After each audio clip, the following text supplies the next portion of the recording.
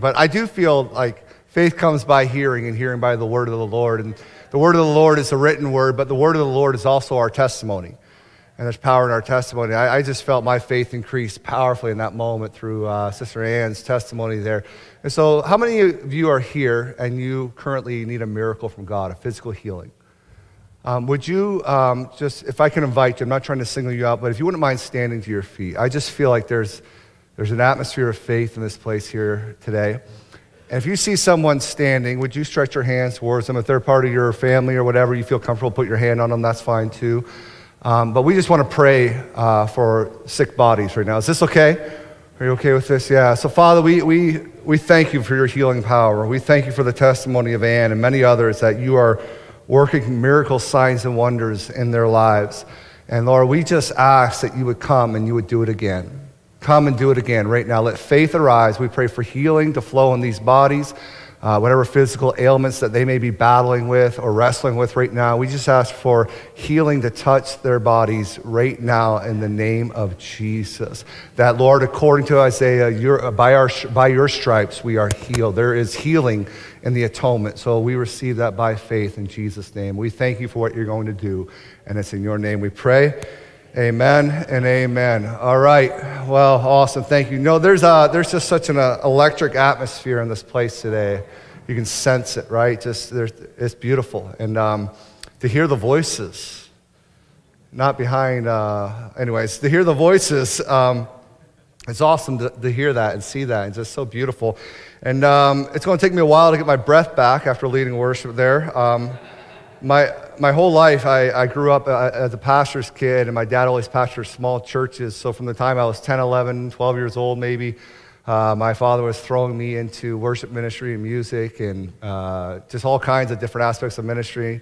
And for many years as a youth minister would lead worship on Sundays and many times lead worship and preach. And so when Pastor Isaiah was saying that he's going to be away for a month to go to Mexico to visit his family, he was looking for worship leaders. I said, you know what, throw me in there. It's been about 6 years, but I'll be fine just to do it. And I'm really sore right now, and my throat is my throat is about gone, and I have to go not only preach this service, but lead worship the next service and preach the next service as well. So Holy Spirit, come, and thank you for singing loudly this morning, because that really helps with the atmosphere. So awesome. If you have your Bibles, go to Daniel chapter 10. If you are new here, my name's Tim. I'm one of the pastors here at GT, and we're so honored that you would come and gather and worship with us. And we just believe that God is doing some incredible things in our midst. You know, this morning we are finishing up an 8-week series on the book of Daniel that we have titled Resilient Faith. What does it mean to live in a resilient faith in the midst of exile, in the midst of turmoil, in the midst of difficult and challenging times? If you remember last week, I made the statement, I said that in exile, God's heart is that his people would repent of sin and turn towards being his people again. That the judgments of God are always far more restorative than they are retributive. And that's important for us to understand, that God does judge. God is just, therefore he judges.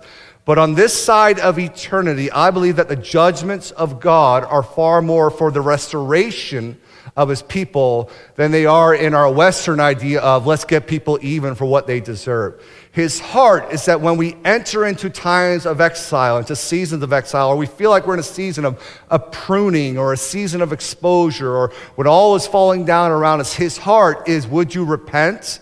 Would you turn from your sin? And would you return to be my people again? Now, in the outline of this book, in Daniel, we see that chapters 1 through 6, it speaks of man's activity within history, that God gives humankind free will. He gives us permission to make decisions and to decide every single day how to live and how we want to abide and walk in life and do certain things. And he gives us free will. And so it's connected to that idea of what's called secular history. But then there's this realm of biblical theology. And it's connected to the idea of God's sovereign purpose over history. And so in Daniel chapter 1 through 6, it speaks about the life of Daniel and how he's living in Babylonian exile, that him and his friends have been brought out of the city of God. They've been brought out of Jerusalem, the place that they know, the place that they're comfortable with, the place that they love dearly. And because the people as a whole have sinned over and over again, generation after generation, God allows them to be taken into exile. So they go into Babylonian exile, and the first 6 chapters are just about what does it mean to live with that resilient faith in the midst of this godless empire, in the midst of this pagan culture that they find themselves in that's trying to indoctrinate them with the ways of Babylon. But then chapters 7 through 12, it gets into the prophetic visions of Daniel. And so last week we did some time on Daniel chapter 7, 8, and 9, and just talking about these apocalyptic visions that he's experiencing. Now, in the book of Daniel, you will see that there are 2 cities that are often contrasted, and this is important as we come to a close here this morning. The first city is the city of Babylon. The city of Babylon, all throughout Scripture, is significant of the city of destruction, the city of evil. In fact, John in the book of Revelation, he actually picks up on that as well, and it speaks of that idea of destruction. And then there's the city of Jerusalem, and it's the city of God. And so over and over again, this motif, this theme that we see all throughout Daniel is God is trying to see these children that have come out of Jerusalem and into captivity. He's trying to see ultimately where their allegiance lies. Do they align themselves with all that Babylon has to offer, with all the wealth and the resources and these new doctrines that are trying to creep into their lives? Or do they continue to align themselves with the city of God? That even in the midst of exile, even in the midst of a pagan culture, a pagan empire, that they would remain resilient in their faith and they would align themselves with the city of God. Now in Daniel chapter 2, we're going to do a lot of review here today because it's the final sermon in this series. But in Daniel chapter 2, King Nebuchadnezzar, who is the king at that time, he has a dream that disturbs him about this statue that he sees. And in this dream, it reveals 2 things about human nature, that all human beings ultimately wrestle with what's called human insecurity. It's that we want to always be in control. Any control freaks in the room here today? Confession is good for the soul, right? We always want to be in control. And then this other realm in this dream is human hostility. And it's this, we become antagonistic often towards things that threaten our control. And so in King Nebuchadnezzar's dream, he doesn't understand the full ramifications of it, but what he does understand is this, that my kingdom is great, but it's actually coming to an end. My kingdom is powerful, but there are many kingdoms that will rise after me, and I will not be eternal. And he's wrestling with this because of his insecurity, and then he allows hostility to come out of his heart because of it. It was the great Nietzsche who said this, if there is a God, how can I bear not to be that God? And I think that's where sin actually originates in the Garden of Eden in Genesis 3. That God gives Adam and Eve this full plethora of things to enjoy, to experience, to take delight in. But he says there's one thing that you are not to touch, the knowledge of good and evil. You do not get to define what is right and wrong. I am God and God alone. I define what is right and wrong. And what does Eve do? For one moment, a moment of weakness in temptation, she participates in the tree of knowledge of good and evil, thus saying, in this moment, I want to be God. I want to be in control. And the truth is, you and I are no different than Eve from that day forward. The majority of the sin that we wrestle with over and over again is connected to that idea we want to be God just for this moment. Now, in King Nebuchadnezzar's dreams, he has a vision of this statue where Daniel comes and he reveals that there are 5 kingdoms that are going to come after him. And it's beautiful because it actually lines up with history and our understanding of even secular history, that there's Babylon is the first kingdom, and King Nebuchadnezzar is the leader of that kingdom. But then after that, there's the Medo-Persian Empire that will come in and invade Babylon. Then there's the Greek Empire under Alexander the Great, that he will conquer the entirety of the known world. But after Alexander the Great and the Greek Empire, there's this magnificent, powerful empire called the Roman Empire. So mighty, so like this will be the one eternal kingdom that lasts forever and ever. And they have this humongous reign. The dream reveals that there's actually one who is going to come in the midst of this fourth empire that will establish a fifth kingdom known as an eternal kingdom. And this kingdom will actually be sent by God because it will be the one where he is sending his promised son, his Messiah, into the world. And even though the Roman Empire is powerful and mighty and able to accomplish so much, its days are also numbered. It will not last forever. But when this Messiah comes, when the one sent by God comes into the world during the reign of the Roman Empire, he will begin something that is eternal. Something that will not ever end, something that can never be taken away no matter what type of empires rise and fall. And it will ultimately be the kingdom, rule, and reign of God. And we believe that 2,000 plus years ago, that kingdom did in fact begin, amen? And Jesus, while he's getting ready to go to his crucifixion, he even said to Pilate, he said, listen, my kingdom, it's not like the kingdom of this world. You can kill this body, but you're not going to stop my kingdom because my kingdom is in the hearts of my people. My kingdom looks nothing like the empires of the world. My kingdom is so unique and so different, and it's so eternal in that which is within.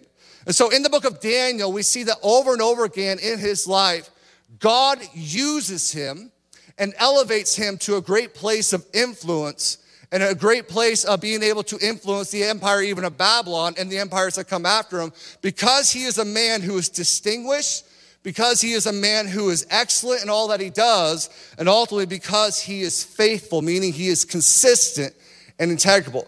And because he's a person of integrity, God chooses to elevate him and use him to bring great influence to the empire in which he lives. Now, in Daniel's chapter 7 through 12, Daniel is actually getting a little bit older in age. And he's starting to wonder, God, how long are we going to be here?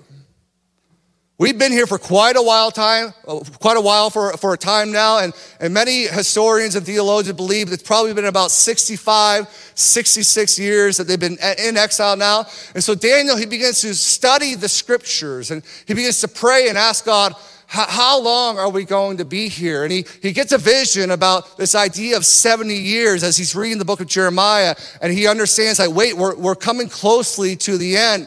But what he has revealed in his visions is that you may come out of Babylon, you may come out of Persia, you may go back to Jerusalem, but you're actually going to be in exile for quite some time.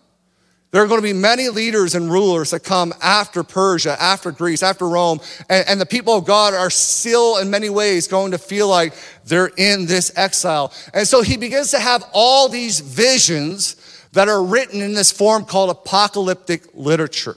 All right? And this is what Daniel chapter 7 through 12 are all about. There are these visions, these dreams, where he's seeing things that in some ways make sense, but in other ways, they don't make sense. And in Daniel chapter 7 through 12, it deals with this theological realm called eschatology. Everyone say eschatology.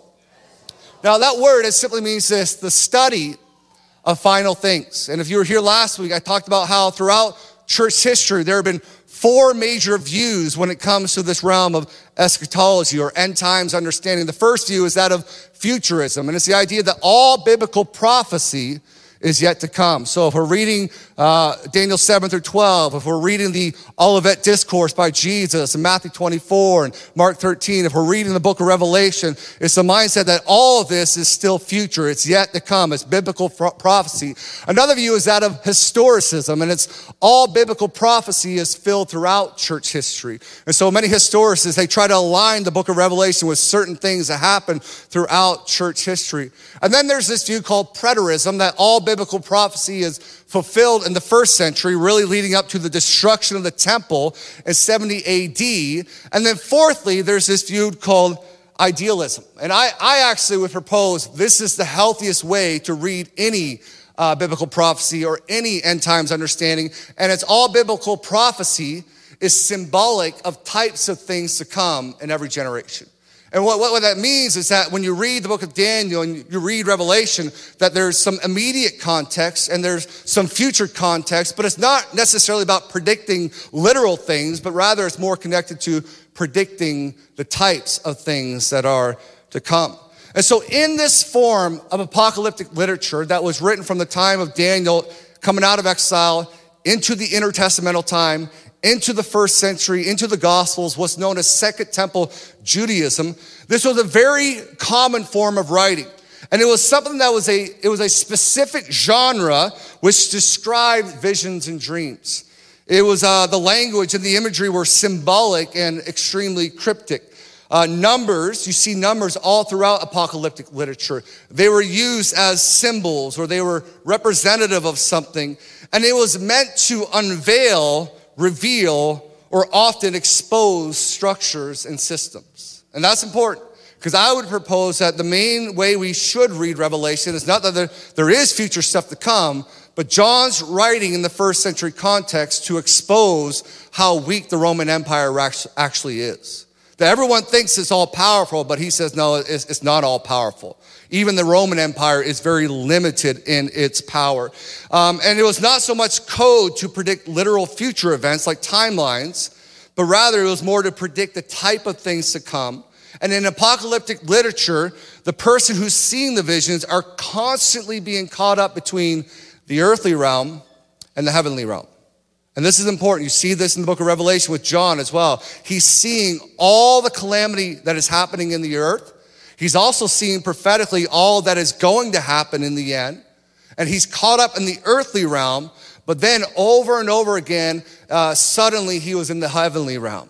He was caught up in the heavenly realm. And in the heavenly realm, no matter what is happening down here on earth, Jesus is still Lord.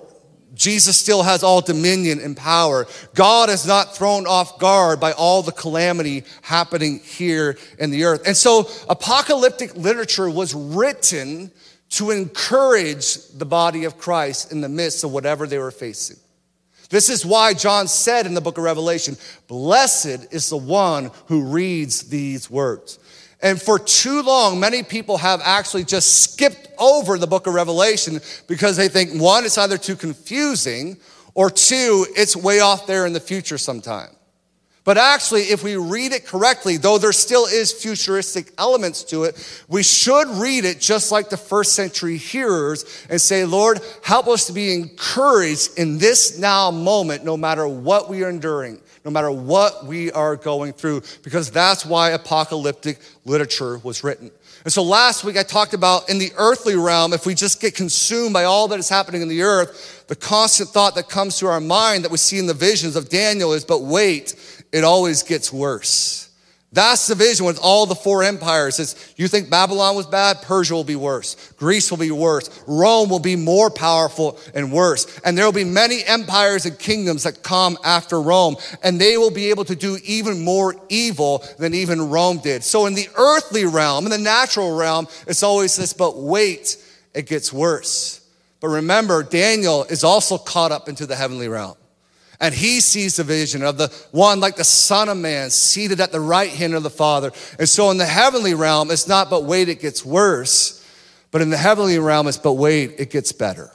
Because Jesus has begun his kingdom at the cross. And it is an increasing kingdom. It is a kingdom that will know no end. It's a kingdom where the government will be on his shoulders. And as Isaiah said, it will only increase from generation to generation. And so this is the beauty of apocalyptic literature. It helps us understand when we get our eyes consumed on all that is happening in the world, it feels like all the world is going to hell in a handbasket, right?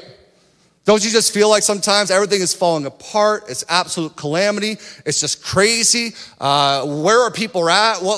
How are we even thinking about these things? There's so much illogical thoughts that are happening, and we can get so easily bogged down by that. But as the people of God, we have an invitation to be caught up into the heavenly realm, to be caught up into the realm where we see that no matter what's happening here, Jesus is still Lord. He's still seated on the throne, and he has begun a kingdom that will know no end. And so in Daniel's visions, he has this imagery of these four beasts that arise representing these empires. And the beasts all throughout Scripture, they are significant of human leadership void of godly authority and influence. It's important to understand that anytime human leadership is void of godly authority, and influence, eventually humans left to themselves, we literally become beasts, is what the Bible says over and over again. And this is why we're able to perform all kinds of evil and horrific things on the human race, all right? Now, that was a lot of intro. Let's stand for the reading of God's word. Are you confused yet? All right, we'll keep going. Daniel chapter 10, verses 1 through 19. We're going to read a lot here.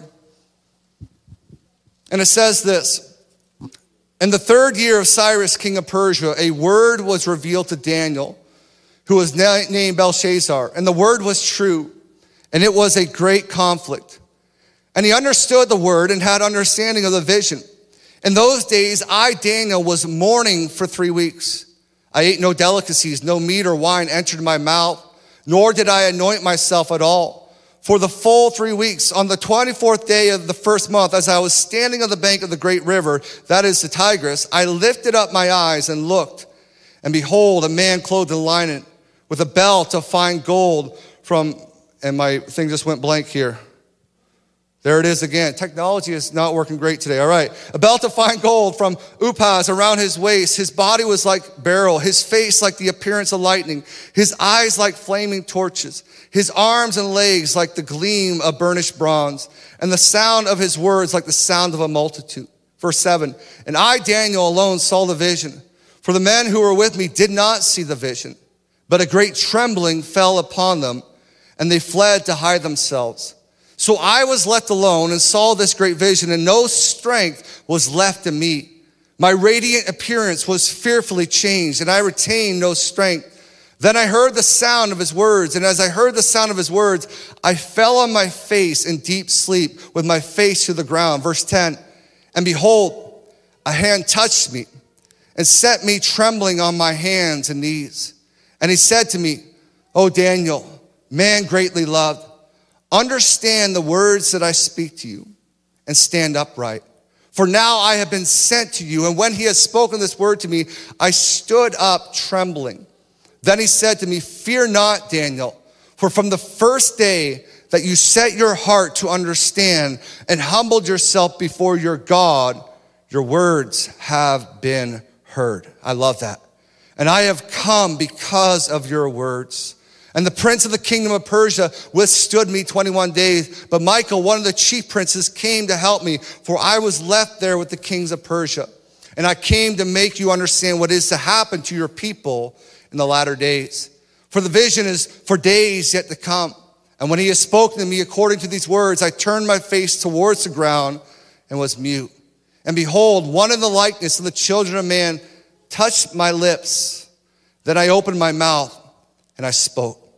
And I stood to him, and I said to him who stood before me, O my Lord, by reason of the vision, pains have come upon me, and I retain no strength. How can my Lord's servant talk with the Lord? For now no strength remains in me, and no breath is left in me.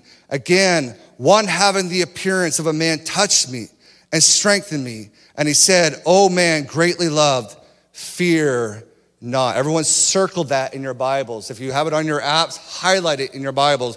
Oh man, greatly loved, fear not. Peace be with you. Be strong and of good courage. And as he spoke to me, I was strengthened and said, let my Lord speak, for you have strengthened me. This is the word of the Lord. We may be seated here this morning. Now, what I love about that huge portion of scripture is that after Daniel has been having all these visions about all these beasts and all these crazy type of things that he's saying, the Lord comes to him, and many theologians believe this is what's called a Christophany. It's an Old Testament appearance of Jesus. It's either Jesus or it's an angel sent by the Lord to represent God to Daniel. The Lord essentially comes to Daniel and he says, you've seen all these things. I've let you in to see all that is going to happen in days to come. And yeah, in the natural, it seems absolutely crazy. It seems like evil in some ways always seems to prevail. But what is said to Daniel here is that in the midst of all these things that are happening, I want to encourage you, Daniel, fear not. See, I think that is a word for us today in 2022. In fact, more than any other command in the Bible, the phrase fear not is emphasized more than any other statement. And yet, how often do we see in the natural all the things that are happening in the world around us and allow fear to often overwhelm us as well?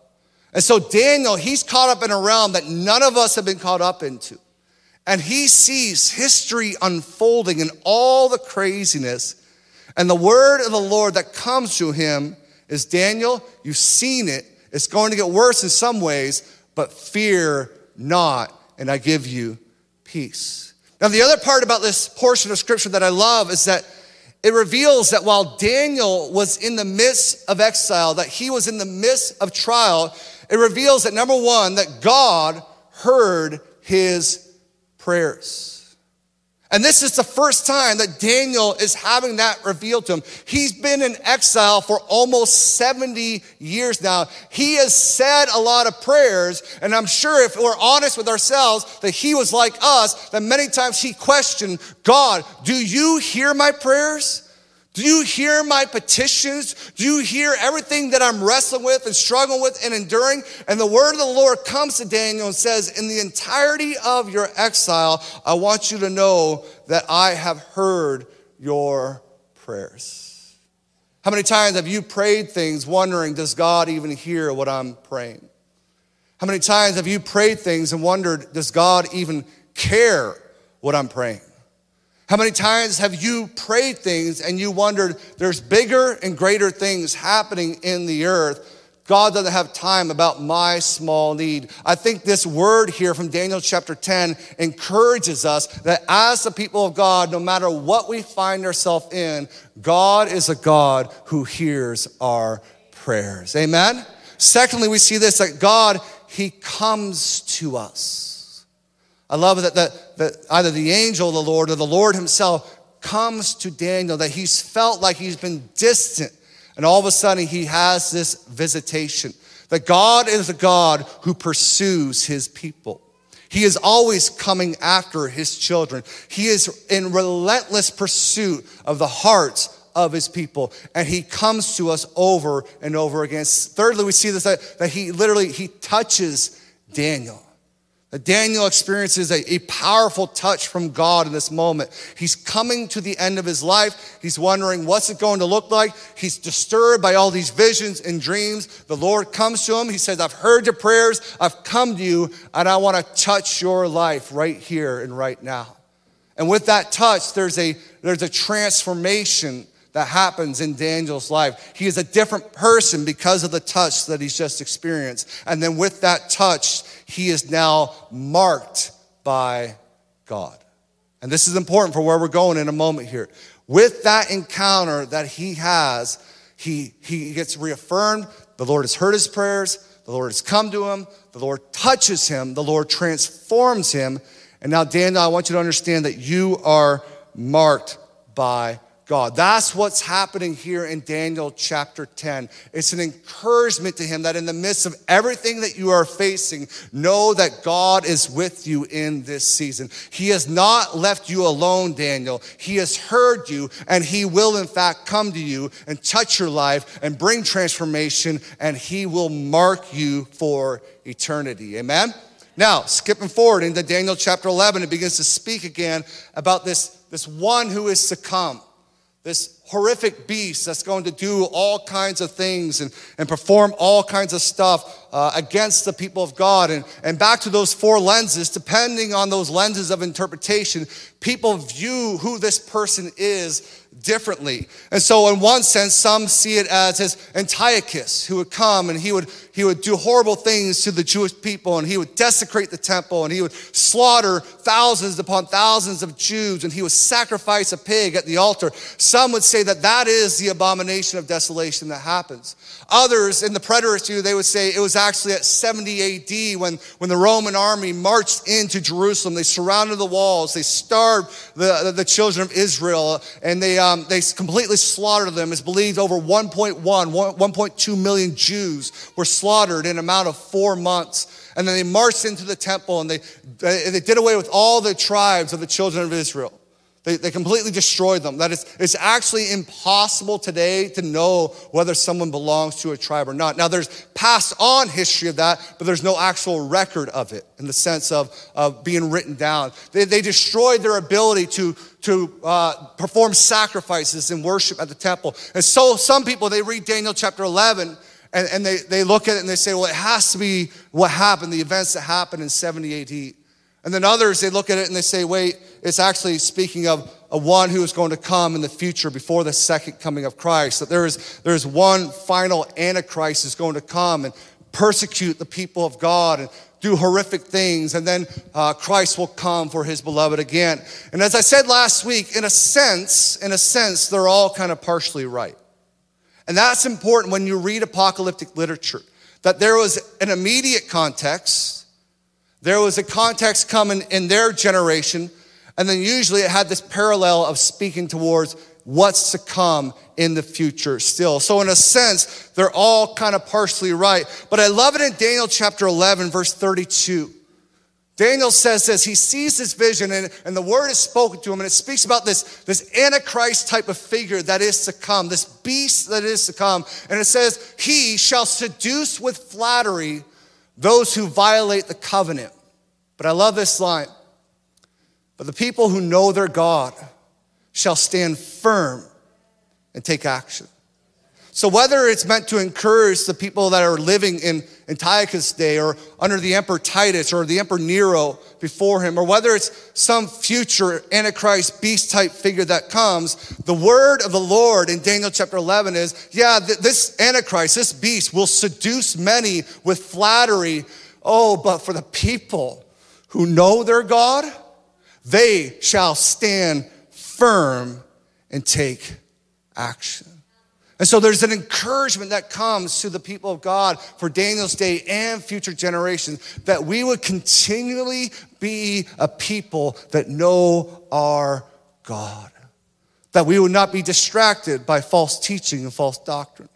That we would not buy into the humanistic philosophies of the day. That we would be a people committed to experiencing the tangible presence of God when we gather together in worship. Because in the presence of God, there is fullness of joy. There are pleasures forevermore. In the presence of God, sin cannot stand. In the presence of God, the words of flattery and the deceit of the world cannot captivate our hearts and our mind. And Daniel, he gives that word for those who know their God. They will be the one that stand firm and they will take action.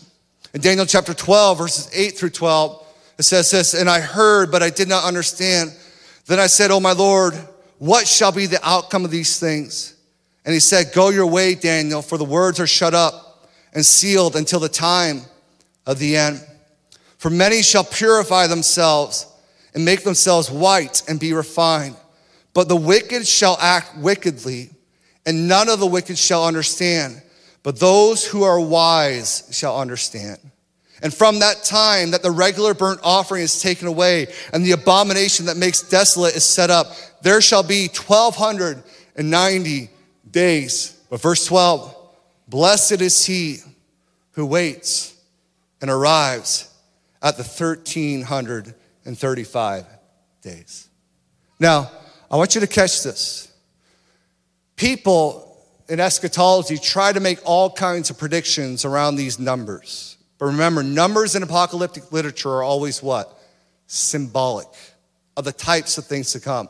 So 3.5, partial fulfillment. 7, completion. We talked about that last week. And so Daniel, in Daniel chapter 12, he says that, yes, there's this one who is coming who will do all kinds of evil things and try to perform these things, but there are many who will purify themselves and make themselves white and refined. And in this time of tribulation, in this time of persecution, it will last for a partial time. But the encouragement that comes is, blessed is he who waits and arrives at 1,335 days. Now, I want you to catch this. Essentially, what is being conveyed to Daniel here is, blessed is the one who perseveres and endures to the end. In fact, I would propose that preservation within and endurance to the end are two constant motifs in apocalyptic literature for the people of God. So we, many times, when we read apocalypses, we get all distracted by all these predictions, all these dates, all these numbers, and they always end up being falsified, right? There's not one single person that's made a prediction about the coming of the Antichrist or the second coming of Jesus that's been accurate yet. So stop buying their books. Stop listening to their preaching. It's always falsified, all right? That's a little practical takeaway. If someone says, I got it figured out, I've decoded the book of Revelation. No, they haven't. Jesus made it clear. No one knows the time nor the hour. The numbers are not about predictions. It's about types of things to come. The numbers are to say there will be seasons of great tribulation. There will be seasons where beasts arise and they oppress the people of God. And they try to deceive the people of God with their flattery and all their stuff that they have to offer. Just like King Nebuchadnezzar did to Daniel. And you will go through some stuff in life. You will go through some hardship. You will be persecuted because of your faith in Jesus. The encouragement here is, blessed is the one who does not give up and perseveres to the end. Blessed is the one who does not give their allegiance to the empires of the world, but they give their allegiance to the one and true kingdom of God. Perseverance and endurance is the encouragement that apocalyptic literature should, in fact, give us. And if we're honest, I know I don't want to get carried away, but these last couple of years, in a lesser way, have felt like a time of exile. Maybe not like Daniel's day, maybe not like the first century. It hasn't been that hard. I don't want to glamorize it, but in some ways, it's felt like an exile. We've had those moments where we felt like, God, where are you? What's going on in the world? There's all kinds of craziness and chaos happening. And I'm not just talking about a virus. I'm talking about the systems that come out of that and the opportunities that come out of that and people dividing against one another and hating on each other and the division, the strife.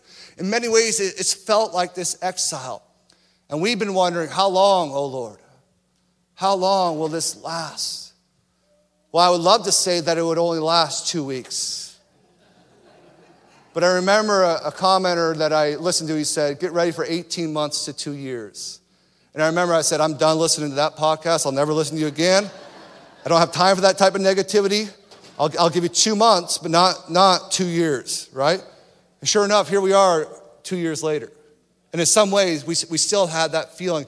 And I think the word of the Lord that is given to us here today is, blessed is the one who is faithful to the end, that endures in the midst of all things. It's not just going to be 1,290 days, but it's those that go past that moment.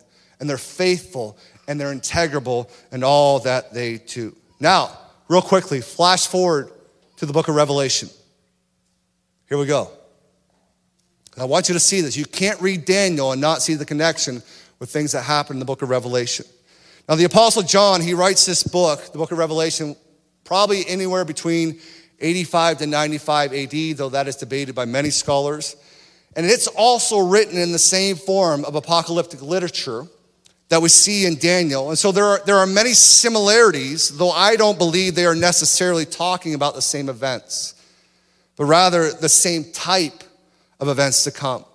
In fact, this was common for many New Testament writers. They would reapply or they would repurpose Old Testament texts. And so like Daniel, the Apostle John, he is seeing visions where he is constantly caught up between the earthly realm and the heavenly realm. There's all these parallels with the book of Daniel here for John and Revelation. I don't think they're talking about the same thing, but they're talking about the same types of things that are happening. And so like Daniel, John, he wants to encourage the persecuted church of his day and the persecuted church of every generation after them who are going to experience terrible persecution at the hands of beasts and empires that are led by satanic influence. And like Daniel, John, he emphasizes this motif of endurance to the end. I want to say this.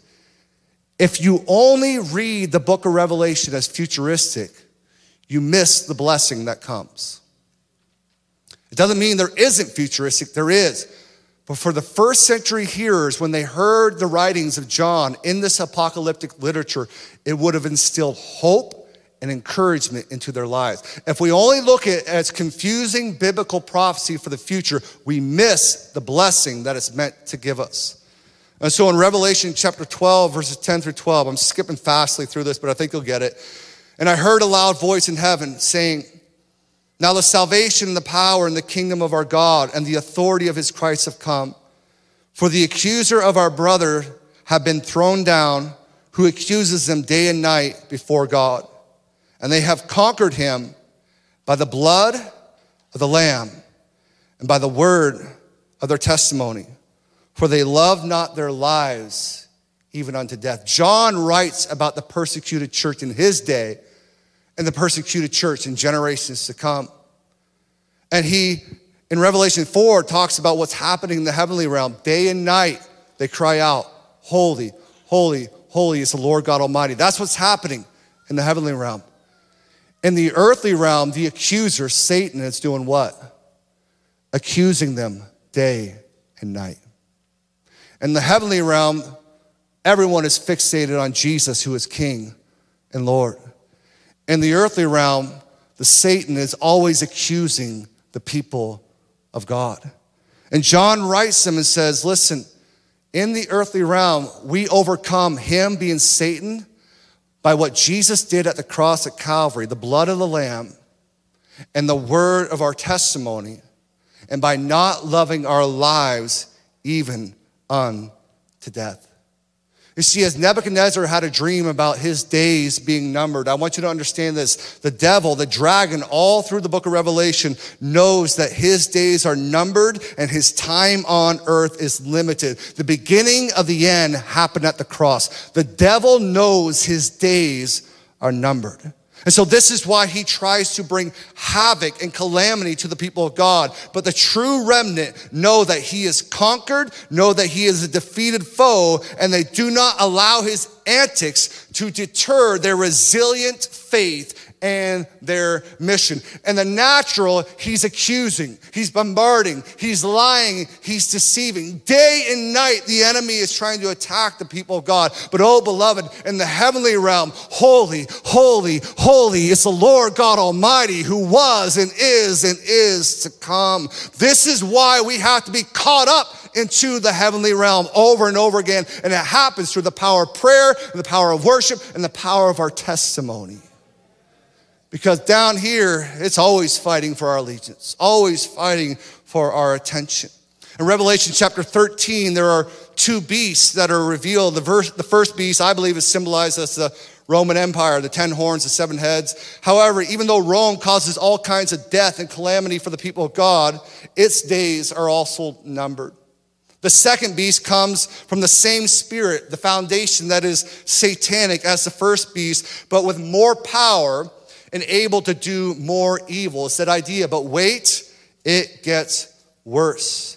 And this beast in Romans 13 will demand complete allegiance and will require you to place your trust and hope in its provision and resources. The mark will be on the head and on the hand. The head speaking of the intellect and the thoughts, and the right hand speaking of our ability to work and also authority. And John sees that this beast number is the number 666. Now, I've heard all kinds of funny stuff about that for many, many decades, all right? But the reality is that 666 is the number of man. 666 is the number of beasts. Beasts are what? Human authority or human leadership devoid of godly authority and influence. So there, yes, will be one final, but I want to say there have been many beasts throughout the church history for the last 2,000 years who are demanding for the attention and allegiance of the people of God. Now, some people would say that 666 is this gematria for Nero, who's an emperor, but the problem is Nero's actually dead at this time. But it's actually believed in ancient literature that they believe that Nero would rise up in some type of resurrection way and begin to persecute the people of God. But I think all those things really miss it. What I believe John does here, as he does in many places, is that he shows the progression of this evil that will happen, that it's all rooted in the dragon. It's all rooted in Satan. And in his context, the Roman Empire is influenced by satanic leadership. But he says in the Revelation that there's others to come. There will be beasts, there will be antichrists. In fact, in one part in his epistles, he says there's many antichrists. They're already here and now and upon. We're always looking for one final one and not recognizing that spirit is already here and now within the world today. And he says in Revelation 13, it's all rooted in Satan and in his context, the Roman Empire, but there will be future beasts that are led by this antichrist spirit. But I love it. John transitions to Revelation 14. In Revelation 14, verses 1 through 5, he has another vision. And it says, then I looked up, and behold, on Mount Zion stood the Lamb, and with him 144,000 who had his name and his father's name written on their foreheads. And I heard a voice from heaven like a roar of many waters, like the sound of loud thunder. And the voice I heard was like the sound of harpists playing on their harps, and they were singing a new song. Before the throne and before the four living creatures and before the elders, no one could learn the song except the 144,000 who have been redeemed from the earth. Verse 4, it is these who have not defiled themselves with women, for they are virgins. It is these who follow the Lamb wherever he goes. These have been redeemed from mankind as firstfruits for God and the Lamb. And in their mouth no lie was found. Now, what I love about this vision here is that many people speculate once again about Revelation 14, about this 144,000, and I would say they miss the big point. This remnant that John sees in Revelation 14 are those who are marked by God. There was a remnant within Israel, and then there is a remnant within the church. And there's a remnant within every generation. I don't think like the Jehovah's Witnesses talk about a literal 144,000 that are already up and we're all just hoping for better things, right? No, it's speaking symbolically here about a remnant in every generation that are marked by God. Now, that was a lot, but hold up for a second. Revelation 13, John says, I see a beast and an evil beast who comes after him. And they will persecute the people of God, and they will try to mark the people of God on their heads and their hands. What it's signifying is allegiance. It's signifying where do you put your ultimate trust and hope in? The beast? The empire? In Daniel's day, everything that Babylon can offer? This is what the whole series has been about. Babylon has all this stuff to offer you and tries to entice Daniel and the children of Israel. Do you put your hope and trust in that? In John's day, Rome, everything that Rome has to offer. Rome is progress. Rome is success. Rome is power. We have everything to offer you. Do you allow yourself to be marked by that? Or do you identify like those in Revelation chapter 14, even if there is futuristic element here, those that are marked by the Lamb of God who was slain before the foundation of the world. So really, the entirety of the book of Revelation is connected to this. Who will you be marked by? The beast or the Lamb? Who will you identify more with? The book of Daniel, the city of destruction or the city of God? That was a lot to say that, wasn't it?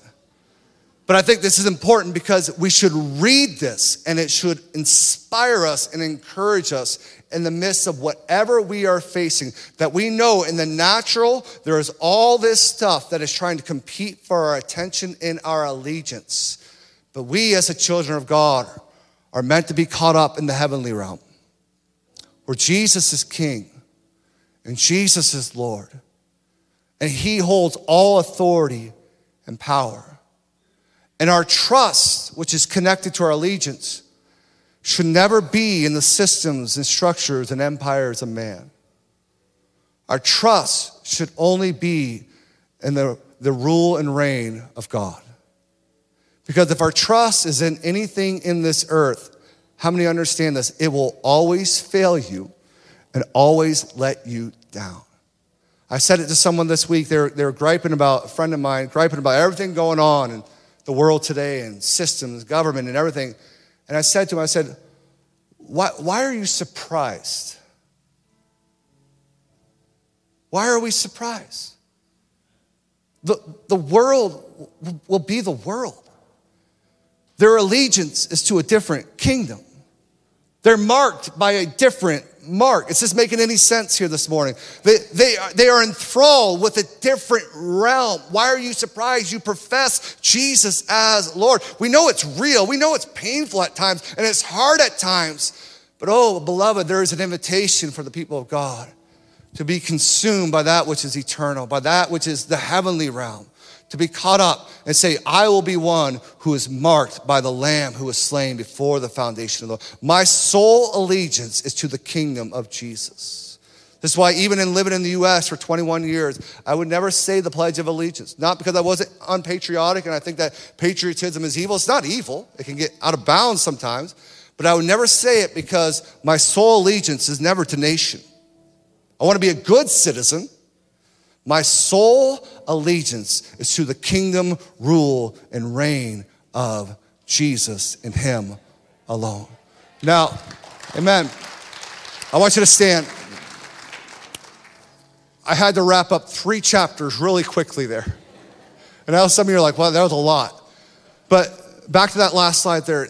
If you remember nothing else, the encouragement from apocalyptic literature for us today, and all the craziness where it feels like Daniel is doing whatever kind of stuff, he's caught up and John's caught up. Our encouragement is simply this question: who will we be marked by? Will we identify more with political party? Will we identify more with cultural taboos or cultural wars? And if we're honest, in the last 2 years, if we're honest with ourselves, many of us have identified more with where we stand on things that have nothing really to do with the kingdom of Jesus. And it's divided the people of God. But oh, here at Glad Tidings, that we would be a people that no matter what is happening in the earth, we would be caught up with what is happening in heaven. And we would be marked by the Lamb of Jesus. Amen? So I want you to put out your hands in a posture of prayer. I got to close quickly here today because I've gone long. But I want to pray blessing over you here today as you go. Lord, we declare your goodness and your favor over the people of God here today. For all those that are here in person and those that are online joining us, we pray right now that your Holy Spirit would come and do such a transformative work in their lives. Maybe for some here today, they just need to be reminded that you hear their prayers. You hear them. You see them.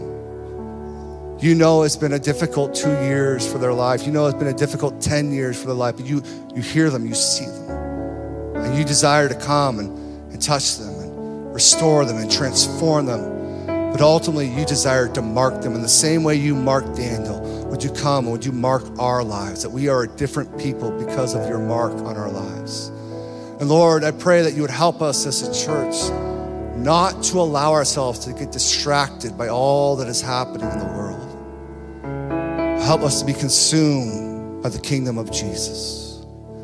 Perilous days will come. Suffering is inevitable. But oh, that we would be resilient in our faith and we would have our sole allegiance to Jesus, who is, who was, and who is to come. Who is, and who was and is to come. You are King. Jesus is King. Jesus is Lord, and Caesar is not. And so help us to be committed to that. And it's in Jesus' name we pray. Amen. Amen. Thank you for your grace. Thank you for your patience. Next week, we start a new series on the cross, Road to the Cross. We're going to be in the gospel. It's going to be great. If you need prayer for anything, we would love to pray with you. If you got to go in the power and strength of his might. Have an incredible week. Know where your allegiance lies. Amen.